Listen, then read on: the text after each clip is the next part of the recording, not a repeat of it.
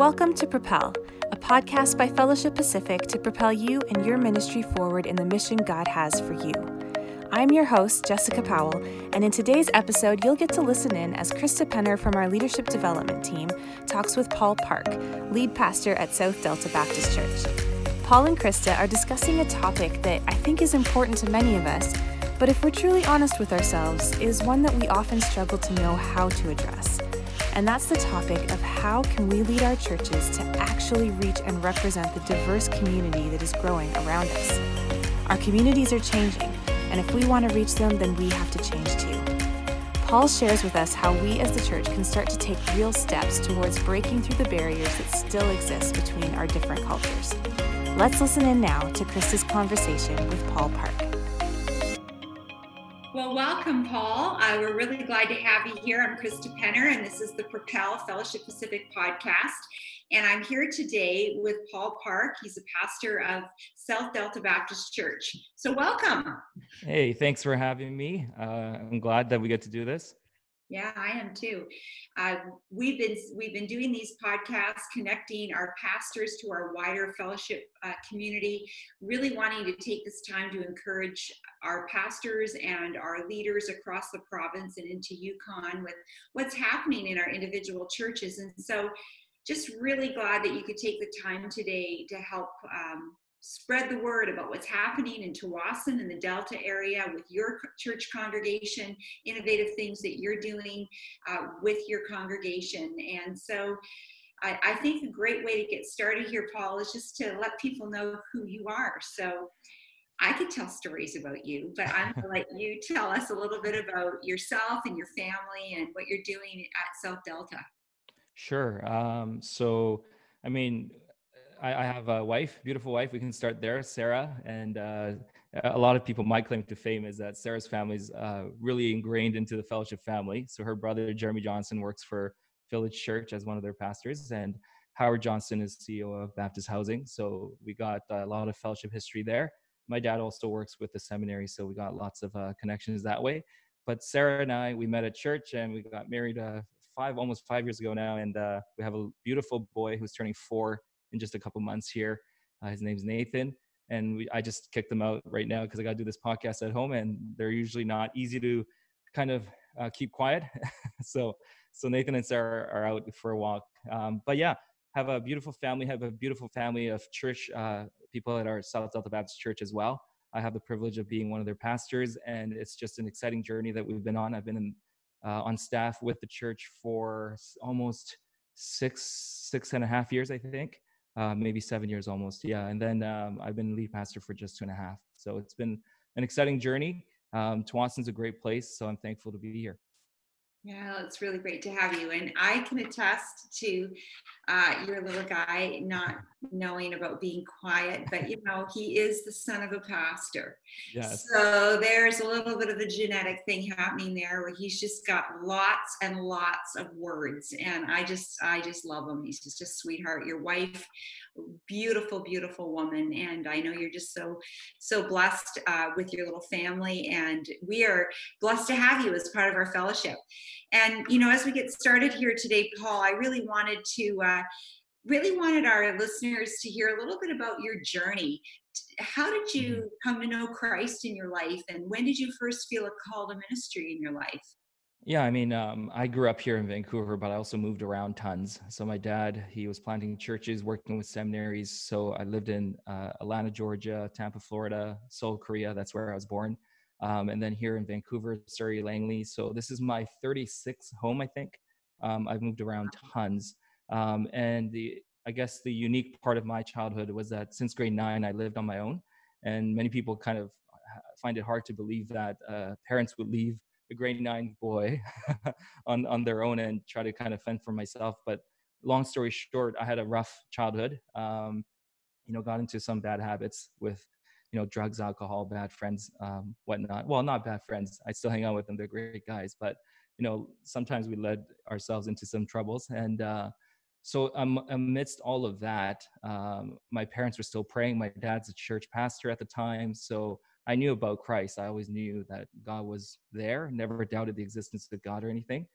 but at the same time, never really actively lived a life of faith until about when I was in my early 20s. I remember my mom came over back to Canada just to visit. They always came like once or twice a year at least. And then she prayed a prayer with me. We went to this prayer service, and then she prayed. I wasn't really going to church at the time, but she prayed that God would give me, take away this lukewarm heart and give me a heart that's burning for God, passionate for God. And I just thought, man, why would mom pray that? That's just so weird. And I didn't even know that was from Revelation at the time. And I just like, okay, whatever. But then I hit a wall with the lifestyle that I was living. I was in my own condo at the time, 2-bedroom condo just by myself. And being a young bachelor, I always felt this loneliness because like when Christmas comes around, all my friends go back and hang out with family, whereas I would have none. And I guess I was trying to put up this face of being, I'm okay, I'm tough, I'm all right. And I hung out, I had like a very huge social life. Everyone was always over at my place. We were always partying, hanging out. And then I just hit a wall and I thought, you know what? One day I woke up, I could hear the fridge kind of going. And then I'm like, man, if I died today, the world wouldn't miss me. It would be actually a good thing probably to get rid of me from this world. And then I got to the point where I'm like, how do I make my life worth more than just this crappy life that I'm living right now? There's got to be something more. And then I remembered all the Sunday school lessons that, God will always take you back, no matter, the prodigal son story that came to mind. And I decided, you know what, maybe mom had a thing there when she was praying. Maybe I do need to go back. So I decided to search, and it took a couple of years of journeying back to being a follower of Christ. But it led me to actually love God for myself, not because my parents were pastors and whatnot, but just because I wanted to. And that got me into a healthy young adult group. They embraced me, even though I bullied them quite a bit. They were all loving and forgiving. So that was a real testament for me that church is real, that God's love actually is real. And then I got plugged into TFN ministry, which is the Tsawwassen First Nations ministry and stuff like that. And then Kent Anderson one day, I was just working part-time for the seminary at the time, and I was helping them translate lectures because I speak both Korean and English. And one day, Kent Anderson says, hey, we have this great program called Immerse. And I think that was like the first year you guys launched Immerse. And he just pulls me into his office and says, hey, you're doing that thing at TFN, right? And yeah, how are you liking it? It's great. I think you should go into ministry. Let me pray for you. So he prayed over me in the office and said, God, use him. And if you're going to call him to vocational ministry, do it. And I was like, what in the world is this guy doing? It's my life. He should have no right to pray this prayer on my behalf. And I was quite actually upset and thinking, no, I've seen my dad do it. I don't want to go into vocational ministry. I'm very happy serving, volunteering, and all that stuff. But here I am. He was right. I was wrong. And God really gave me a joy and sense of wanting to do this. So now I'm super thankful for Kent and what he's done. Wow, that's quite the story. And it's interesting how in your life, it was your mother praying over you, mm-hmm. Kent praying over you, that really propelled you into the ministry. I like what you did there. Yeah. Oh, that was good. I didn't even mean to do that. That was more luck than brains there, that's for sure. That really sent you in the trajectory of where you are now. And I remember first knowing about you when you got involved with Tsawwassen First Nations and mm-hmm. hearing about all of that was happening. And I kind of have been watching from the sidelines as God has expanded your borders in ministry. I remember meeting with you when you were in the Immerse program, mm-hmm. trying to figure out if that was the right place for you. And as it turns out, traditional seminary is where you landed, and it was good for you, worked out for you. But I remember meeting and hearing about, this Paul Park. He just works from dawn till dusk. He's just going all the time. I remember hearing that from people that you work with, people who knew of you. And it really is that prayer that your mother prayed over you. God lit a fire in you. And I mean, I see that in you when we get together for dinner and we talk. The topic of conversation is around the church and about what God's doing and where he's moving. And so it really has defined who you are. And that's an amazing journey for sure, to see what God's done in your life. As we talked about getting together and doing this podcast today, looking at topics of conversation, I really wanted to dive into this topic of, and we've kind of already touched on it, your ministry with the First Nations in Mhm. Tawasin there, but really wanted to talk about multiculturalism and how can we make this a reality across our fellowship? How do we get to a place, Paul, where our churches reflect the communities where they are? Like, Mhm. what in your, like, give me some ideas about how you think we're going to do that. Yeah, I mean, Todd Chapman and I chat about that from time to time. As with actually his dad worked with my dad, Dan Chapman, and my dad, Daniel. They would try to work with the fellowship churches and see how can we do that? How can we reflect Surrey, Langley, and Vancouver, and all these other places, even in Tawasin. I mean, we're growing in diversity ethnically and all that. So how do we do that? And I don't know. I think it's difficult. A lot of people ask me that question just because I'm not Caucasian, and yet I serve in one of the most Caucasian churches in our fellowship at SDBC there. But it just doesn't happen overnight, right? Like we can't just say, "Hey, let's put a plan together, let's attend a conference, and now we're all going to be pros at this." It really takes a lot of intentionality, and it takes a lot of hard work, and it takes a lot of experience and getting messy on the grounds. And relationships are never easy, let alone relationships with people who do not share your same food, do not share your same language or values even sometimes. And those are tough things that you have to kind of get through in order for us to even start a conversation about being a multicultural, or at least a multiculturally effective church.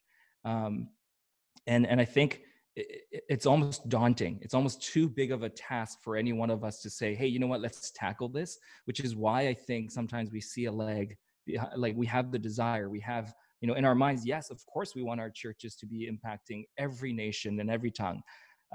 But I think it's harder to actually put that into action because it's such a big task.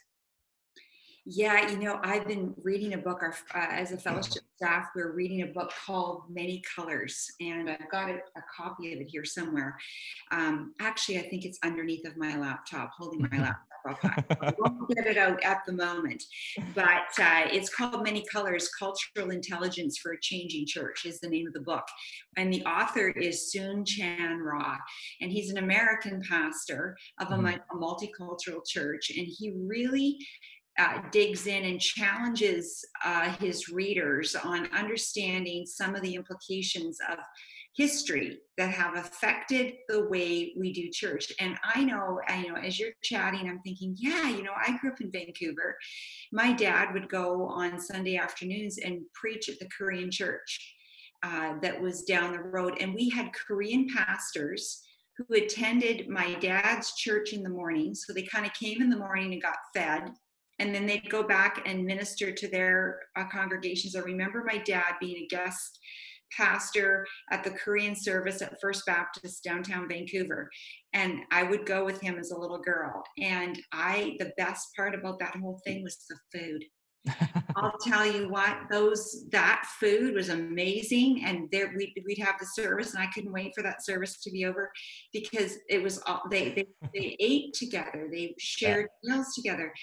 It's a really beautiful piece of the Korean culture. Mhm. And many other cultures besides the North American culture share that value. Mhm. And he talks, this guy, Soon Chan Ra, he talks about it in his book, the difference between what he calls a primary culture and a secondary culture. And he talks about American culture as being, or North American culture as being secondary, Mhm. and the rest of the world is having this primary culture, which is built on relationships rather than productivity. Mhm. And I bring that up because how do you think we change that? How do we change that in our churches, Paul? Yeah, I mean, like I said earlier, it's hard to change a comfort zone that we've really made for ourselves, and we're great at it, right? Here in North America, we've done church a certain way, and we felt like it worked. It had great impact globally, and our churches have done well. I mean, I think a lot of my generation, we grow up reading books like Generation Z and everything else, where we say, "Hey, the previous generation that didn't work," blah blah blah. But then we also want to give credit to the fact that the previous generation did a fantastic job, which is why we're Christians today, like the missional work that we've done. But then I guess we get comfortable with it. as affluence comes into churches, not only our society, but even in our churches. And the way that we've been doing it works, and we have lots of work. Pastors and churches are never lacking work. We're always busy. We have so much to do. So it's so easy for us to not think about this component of church. Okay, you know what? We're doing really well with the one demographic that we're really good at, whether it's white young adults or whether it's, English speaking, seniors or whatever. We're really hitting well. We're doing well. So let's just lean into it and keep going. And then it's okay, I think, for the first 5-10 years maybe to go on that mode. But then as you go 20, 30, 40 years, you realize your community is changing. Abbotsford has changed. It's not as white as it used to be. Tsawwassen is changing. Vancouver is changing. Everywhere in our province is changing. And as it goes 30, 40, 50 years and the church continues to focus on what's worked for us, all of a sudden our neighbors don't look the same. And we've now lost a lot of missional effectiveness because we're no longer effective in the place where we are. So for me, I think we have to bring that intentionality and reason to actually get in there and say, you know what, this is going to be very difficult and even somewhat awkward. For instance, we had a seminary training. So we had one of the seminary courses at Northwest Baptist in our church. I just thought, hey, we're at the church. We have lots of space at our church. We'll rent it out for free. You guys can come. And the Korean program, I think there's like 40 students. One of their doctorate program courses, they just ran it there. Kent Anderson was teaching. I was translating. So that all worked.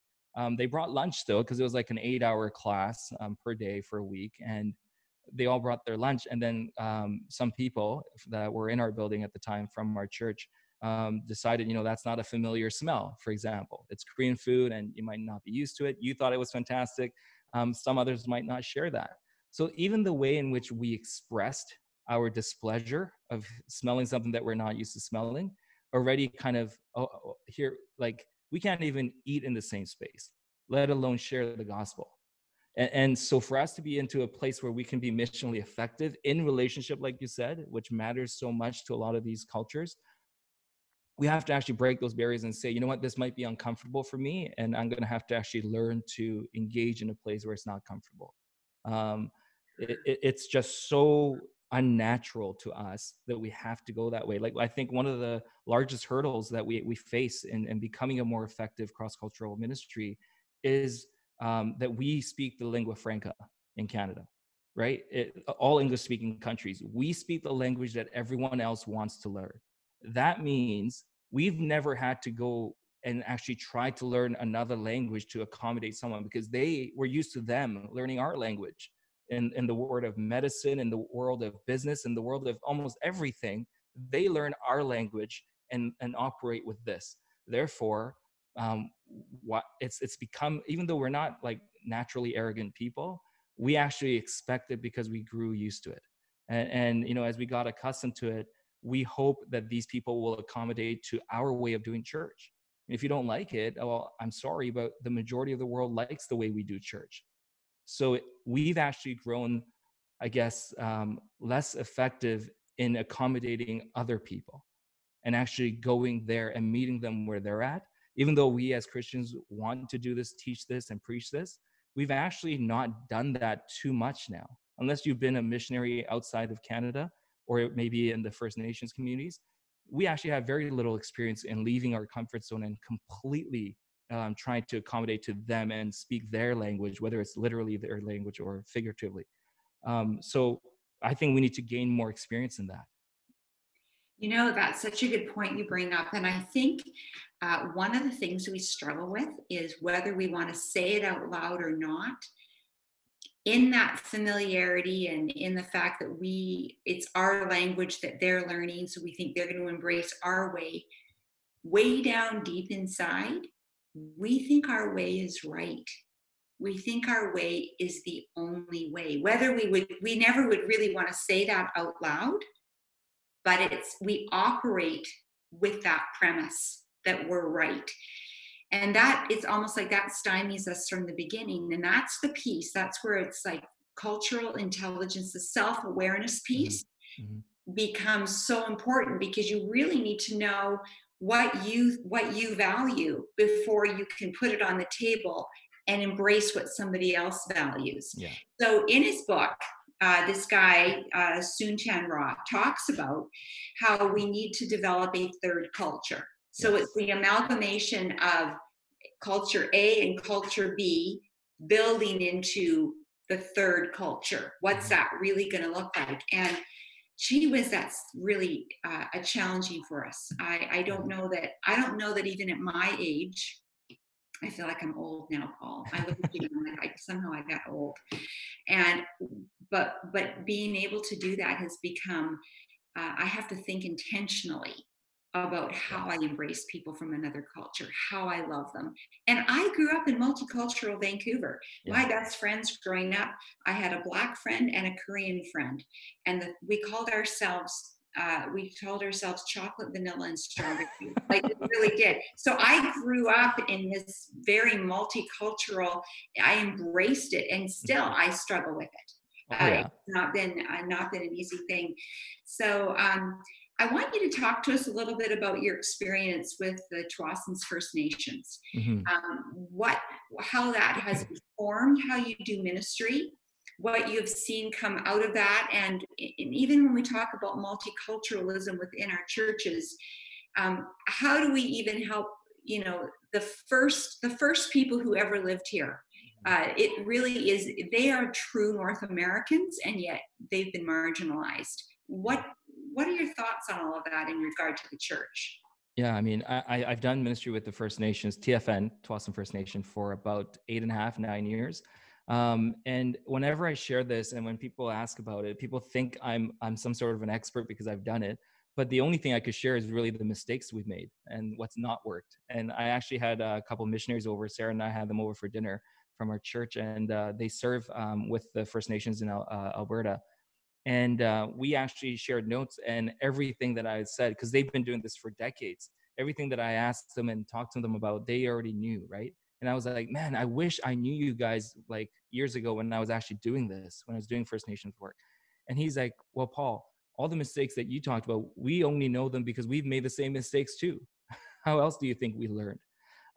So for me, like the mistakes that we learned, there were tons, right? Like first we went in and we did a Sunday morning service because that's all we know, right? Sunday morning, 9 a.m., 10 a.m., 11 a.m., whatever it is, do a service. This is how we do church. And, you said earlier, we think we're right. And, sometimes it's hard to fault us for that because we do things because we think it's right, or else why would we do them? So of course we think what we're doing is right. So we thought that was right and we did it. We realized quickly the demographic we were trying to serve there did struggle with alcoholism, did struggle with, cultural baggage of a lot of bad habits that they built up. And when we were talking to those people, and they weren't just First Nations, there's lots of Caucasians who landed there and just settled with them. And they had history of alcoholism and whatnot. And when we try to serve them, 9 a.m. or 10 a.m. on a Sunday morning is not a good time for hangover, right? So we decided, let's push this. Why do we have to? It was a huge legalism moment for us. We're like, can we actually have church at 5 p.m. instead of 10 a.m.? So we decided, let's do 5 p.m. And I think to this day, they still have 5 p.m. service on Sundays. And it's a short service, 5 to 5:30, maybe 5:40. And then we have dinner. And what we do is after dinner, or during dinner, we would actually talk about normal life, whether it's the Canucks game, whether it's, complaints about the weather, whatever Vancouverites like to talk about. We talked to them about, things that we can all relate to. And then they actually learned more about God during those meals than through my sermons or through our prayer times. Even though those are valuable too, we actually got to build relationships. So it is a lot more like a missional work, like a literally missionary type of work. But at the same time, it's actually beautiful. TFN ministry was why I ended up wanting to be in vocational ministry. I never got paid a penny for doing any of that work, but I fell in love with what God was doing. And it was a blessing. So for me, doing that ministry taught me how I want to do ministry at a church like STBC, quote unquote, more traditional church. We should go back to that more organic, more real, not just preaching. And although preaching is like, it's so important, but so much more, right? Doing life together, knowing each other, and just dining together. Those things are just so important. So I think I learned a lot. I don't know if I can speak a lot about here, do this for the First Nation ministry, because to be honest, that I think people would People think I'm some sort of an expert just because I've done it. But after 10 years, all I've learned is, okay, what I can't do. Yeah. Yeah. That's good. That's good. I'm listening to you and thinking just about how, we don't. How do we do ministry? It's organic. It's just one foot in front of the other. I was reading in Ephesians just today Mhm. about God giving us wisdom. Paul's talking about giving us opening the eyes of our hearts Yeah. to see and understand. And I think in the moment, God gives you what you need to do in the ministry that He's called you to, and you don't know what the fruition of that ministry will end up being over your lifetime. But Mhm. God is at work in that group of people, and I just think it's interesting that God sent you on that journey to awaken your love for ministry. Yeah. And so, how is that not going to be reflected in whatever God calls you to as you move forward in your journey? It's been influenced by the ministry that you did with Chawasan First Nations and the love that God gave you for those people. So I think Yeah. that's 100%. really, really amazing.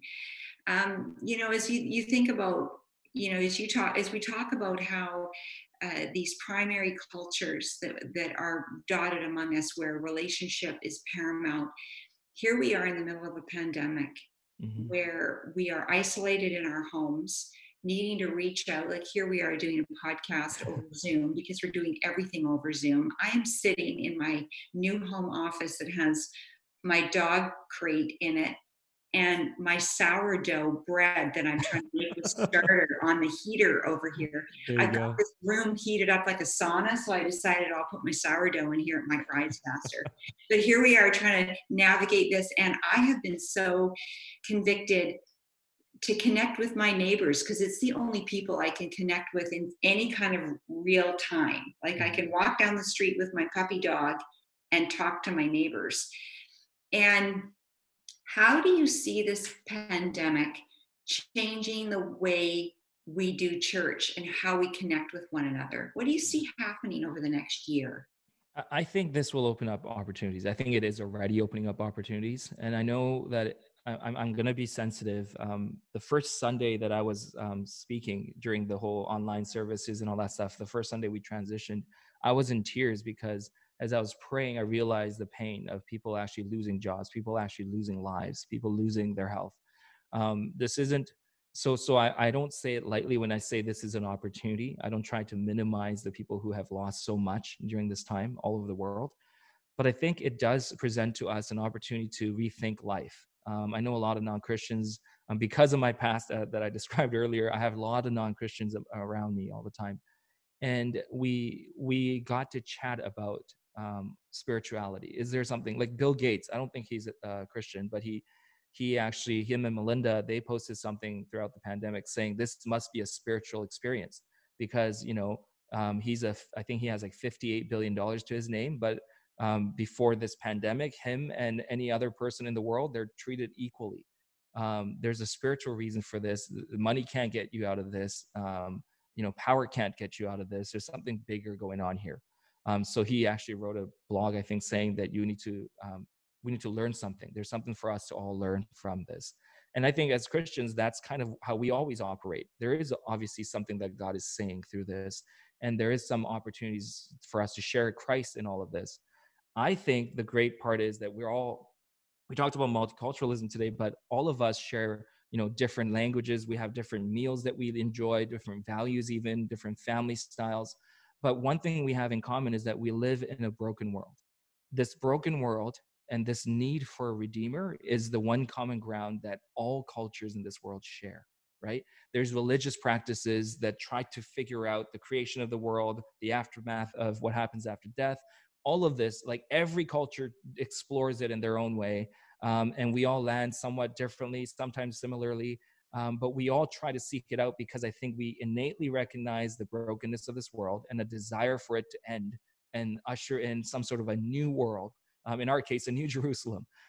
So for us, it's an opportunity. We've never seen brokenness, our generation at least. We've never seen brokenness to this level where it can't just blame I know some people are trying to blame the Chinese for it, or blame someone for it, blame Trump for it. But really, those are all excuses. Really, there's no one to blame here. It's a pandemic. It's not like some other party's fault.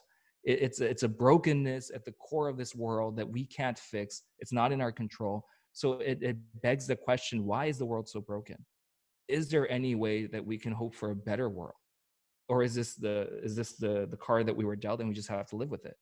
So I think it presents awesome opportunities. I know lots of churches are doing Alpha Online and stuff, but I'm not just saying programmatically. I think all of us can take this opportunity to say, you know what, let's reset our worldviews. Let's reset and say, okay, money doesn't solve everything. This is teaching us a big lesson on that. Even Bill Gates is saying he's got all the money in the world, and he's admitting it. So maybe this is an opportunity. That's how we're approaching it. And we've seen some great conversations come up. Online churches are amazing. Our friends are actually, our church friends are sending their links to family members that haven't been to church for years. We have friends who have anxiety, social anxiety and stuff like that, that would find it difficult to go into a church, room full of hundreds of, people who think differently than you. But then with the live service online, it was easy for them to engage. So I actually heard from tons of people who engaged with us, and they're either non-Christians or people who have walked away from the church, and it was easy for them to engage this way. So I do think God is doing something powerful here, not just in our church, but obviously all over the world. Yeah, no,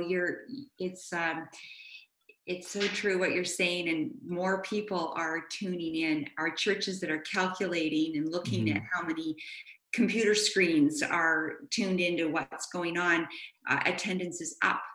People are searching. And I think too, as we've talked about multiculturalism today, this really, as you said, it's time to hit the reset button and look at what's really important in life, and it does equal the playing field. It gives everybody, what we have in common is in sharp focus.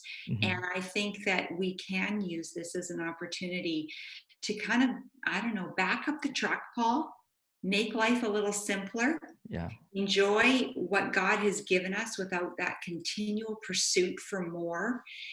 Even from the standpoint of church, I think about how we're always kind of going and looking and trying to figure out what's next.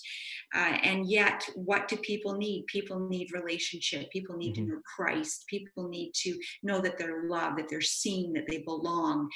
All the things, and I've been kind of looking and focusing on the fruits of the Spirit in Galatians 5, and rememorizing those and understanding, how do I live those out in a way that's real with the people in my life. So yeah, I think what you've had to say here today is timely for us as a church. And when we think about embracing cultures, embracing people who look different than us, eat different than us, communicate with each other in different ways, it is an opportunity for us to take a deep breath and go, we don't have this all figured out, but we're in this together. So good word for us today. I am just grateful that you took the time to be with us. So grateful for you and Sarah and the ministry that you've got at South Delta. We love you guys and are so happy to have you as part of our fellowship family. So thank you for spending this time with me today. Yeah, well, thanks for having me, and I hope you guys will stay safe. I love that you actually have so awesome hair, whereas I have this ugly hair that I have to cover up now with my hat. I have a few roots. Every day it's a little bit worse and a little bit worse, but you do what you can. Pretty soon I'm going to have some kind of a filter over top of or I'll just keep going. We're just podcasting and it's voice only. We're going to get to that point for sure. There we go. Anyway, so glad to have you with us here today, and we look forward to doing this with you again. Thanks, Paul. All right. Thank you so much. Thanks for listening to today's episode. We would love to hear your thoughts on this topic, and you can share those with us in the comments or on social media using the hashtag #PropelPodcast. As always, our team at the Fellowship Pacific Ministry Center is committed to serving you. To find out more about the resources we have available and how we can support you, visit www.fedpacific.ca.